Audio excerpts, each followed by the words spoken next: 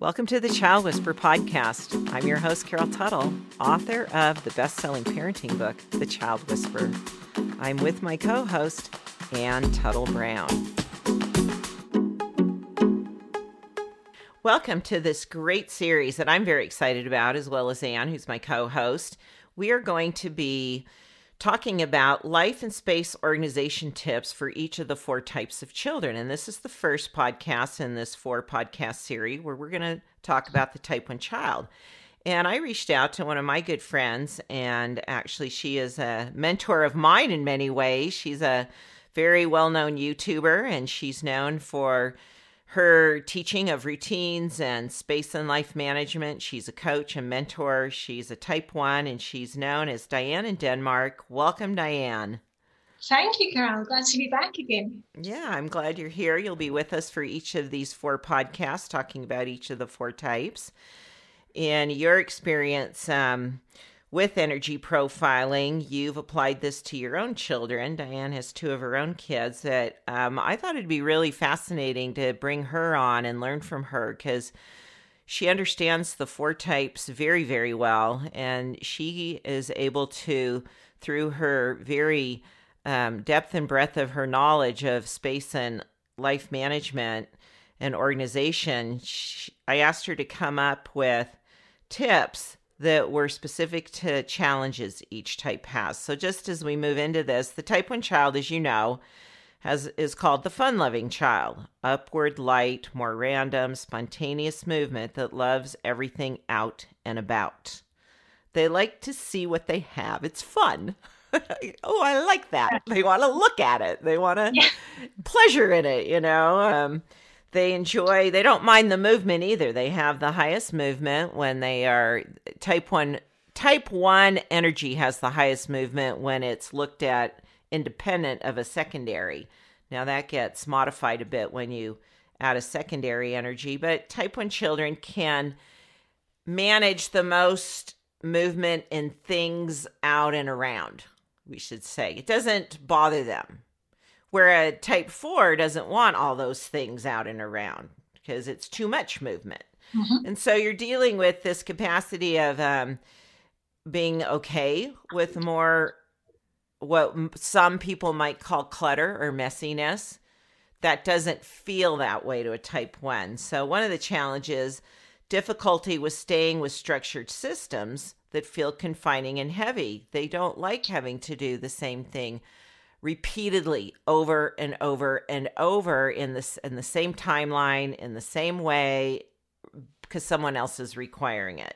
Most people think when you say the word routine, your next thought is structure that is repeated. It doesn't seem to fit the type 1 child's movement, let's just say. No, it doesn't. But luckily, there are lots of ways that we can keep it fun for the child. If you're coming up with a routines checklist, something that they have to do every day, listen to the child. What do they need to get done? And then there are lots of ways you can approach it. It can be a bingo game where you give them a kind of chart and they check off things as they're done. That's always fun. They can toss a dice and see which number comes up. They're going to do that one first. And especially with the type 1 child, keep the routines very, very short. Don't give them long lists of everything that they need to do, for example, before they go to bed. Just keep it very, very short and keep it fun. Perhaps they have a favorite TV program, a game that they play. You can use the name of the characters, something like that. Just tie it in. So it's a game for them. It's not a chores list. It's a little game that they do in the morning when they're getting ready or in the evening before they go to bed.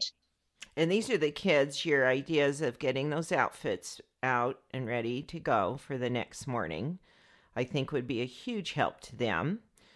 Because this is our idea child, our possibilities child, I want to change my mind, or it's just they're more random.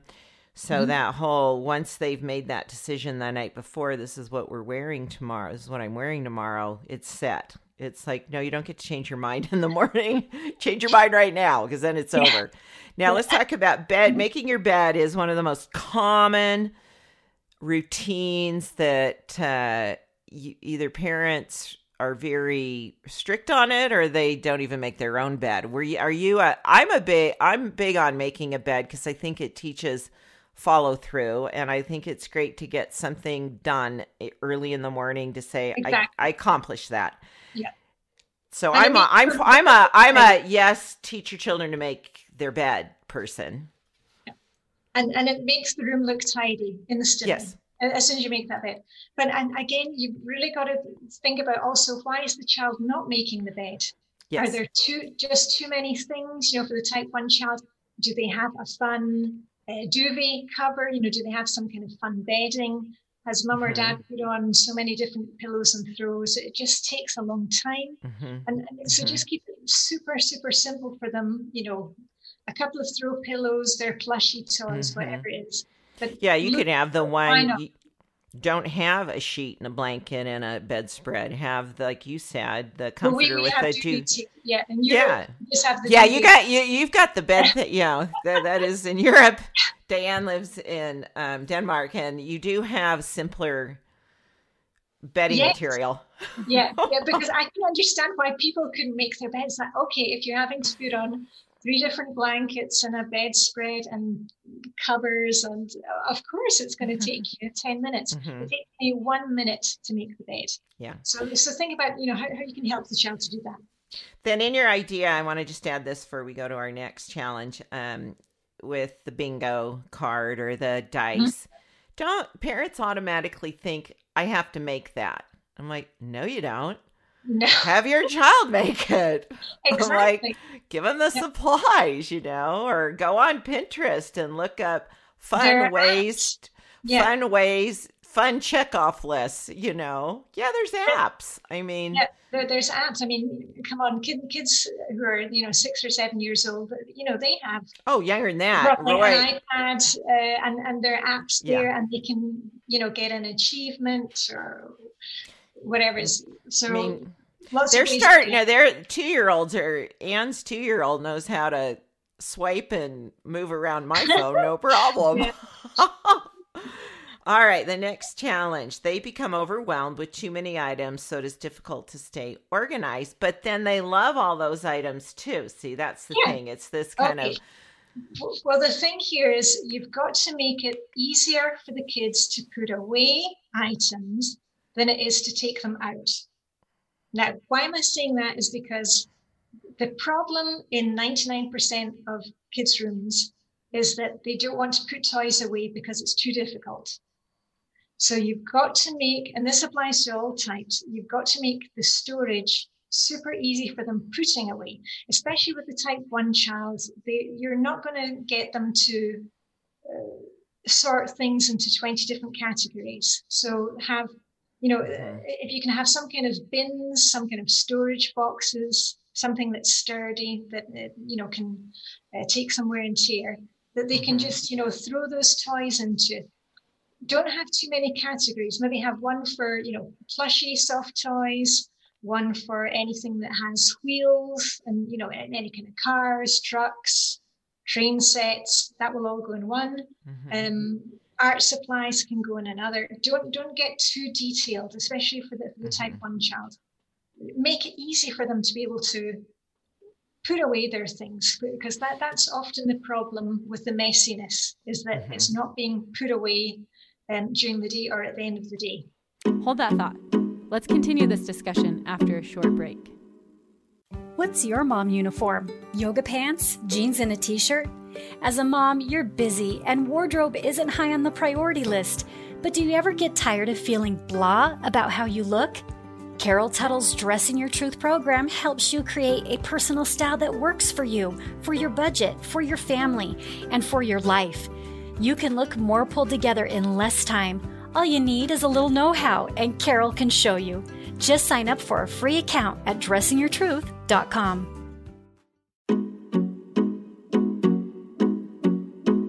So let's talk about clothes, or another item they have in their room. Would you have them just hang everything up versus trying to fold it because it's quicker? Lay it flat in a bigger bin. You know, they don't want, those are more steps. You want to eliminate the steps that feel tedious. Here's a fun idea for your type 1 child, because I'm a type 1, and also one of my children is a type 1. Have you ever used a flip folder? Do you know what that is for folding laundry?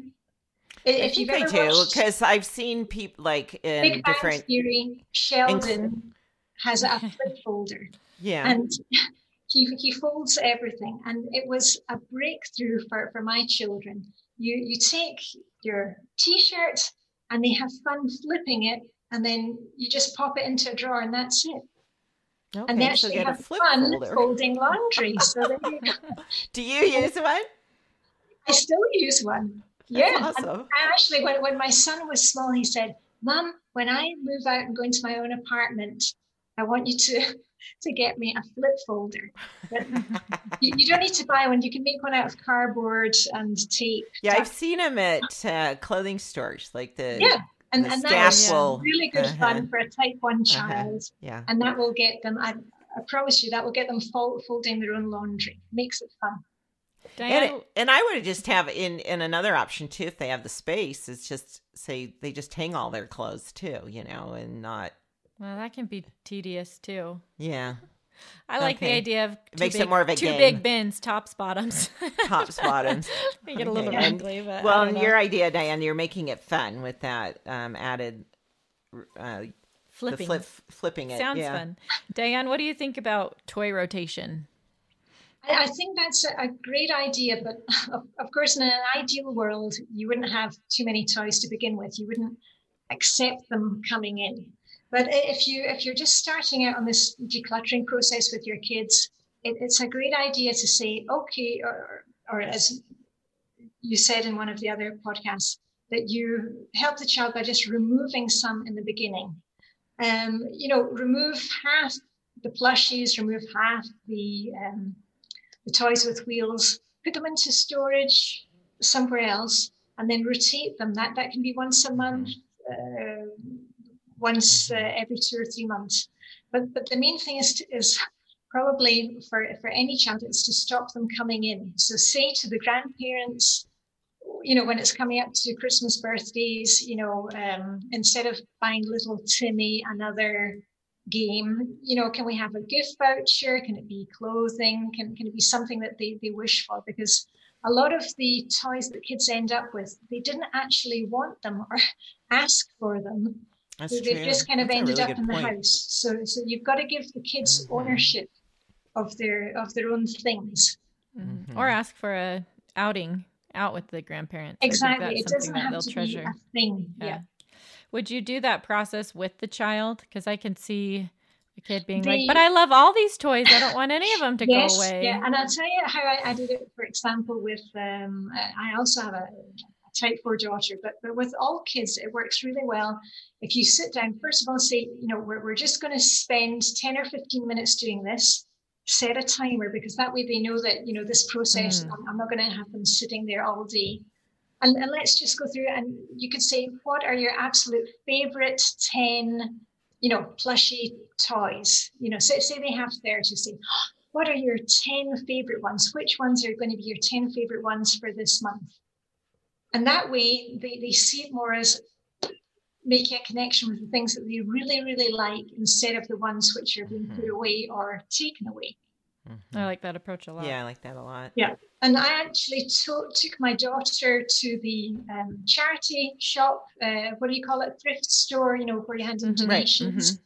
Right. And I took her with me to the store with her box of, my daughter had a lot of plushy dogs. And the ladies in the charity shop were, oh, that's so wonderful of you. And one of them said to her, do you realize that one of these toys will end up being the very favorite toy of another child? And that was nice. That really resonated with my daughter. And since then, she's been like, some other child, this will become their favorite toy. She has her own one. So that works really well, showing them where these toys are going, and you can hand them on to family members, your church. There's plenty of places.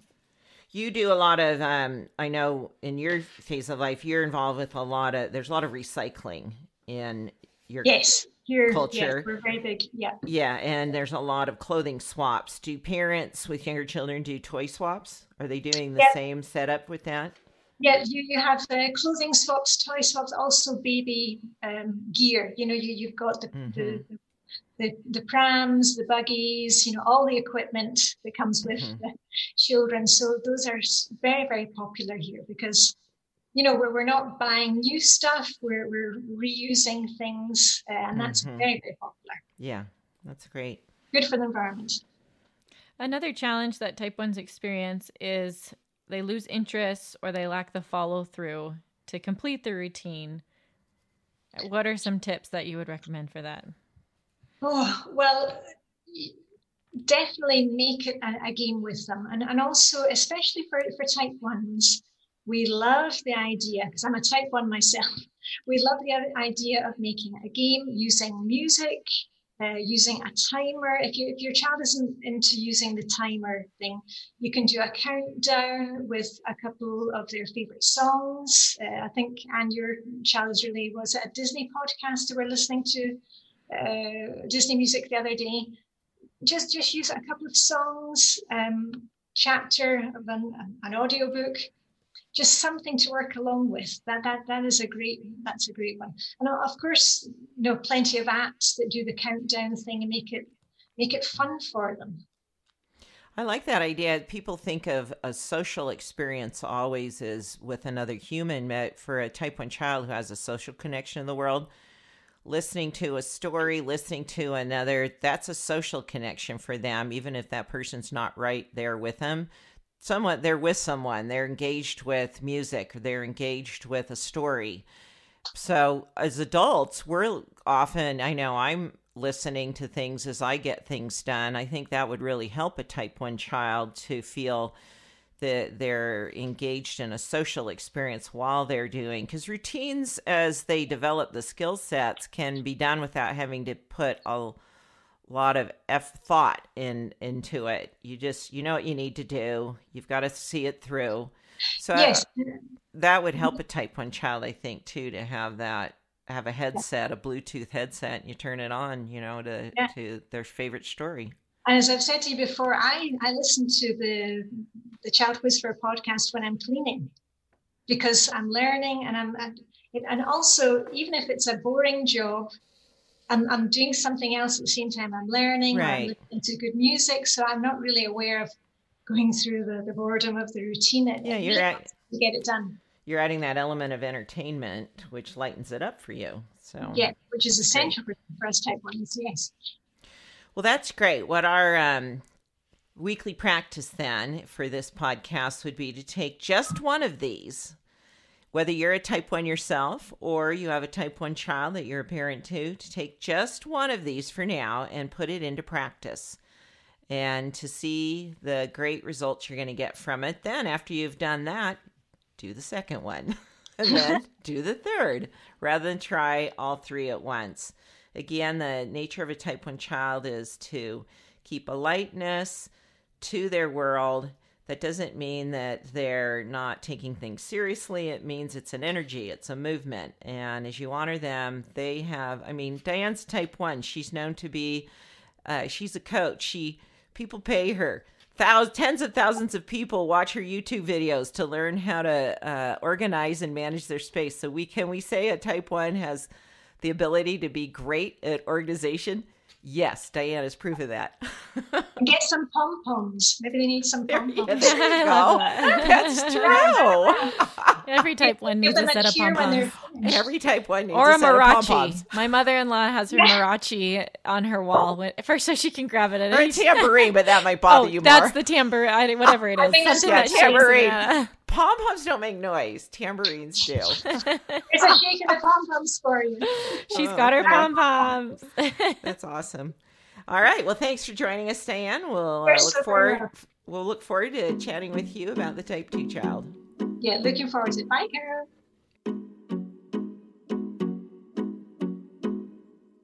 Thanks for listening. For more support, go to thechildwhisperer.com where you can purchase the book, subscribe to our weekly parenting practice email, and find a transcription and audio of the Child Whisperer podcast. If you're listening on iTunes, thank you for leaving a review. If you have a parenting question, please send it to parenting@liveyourtruth.com.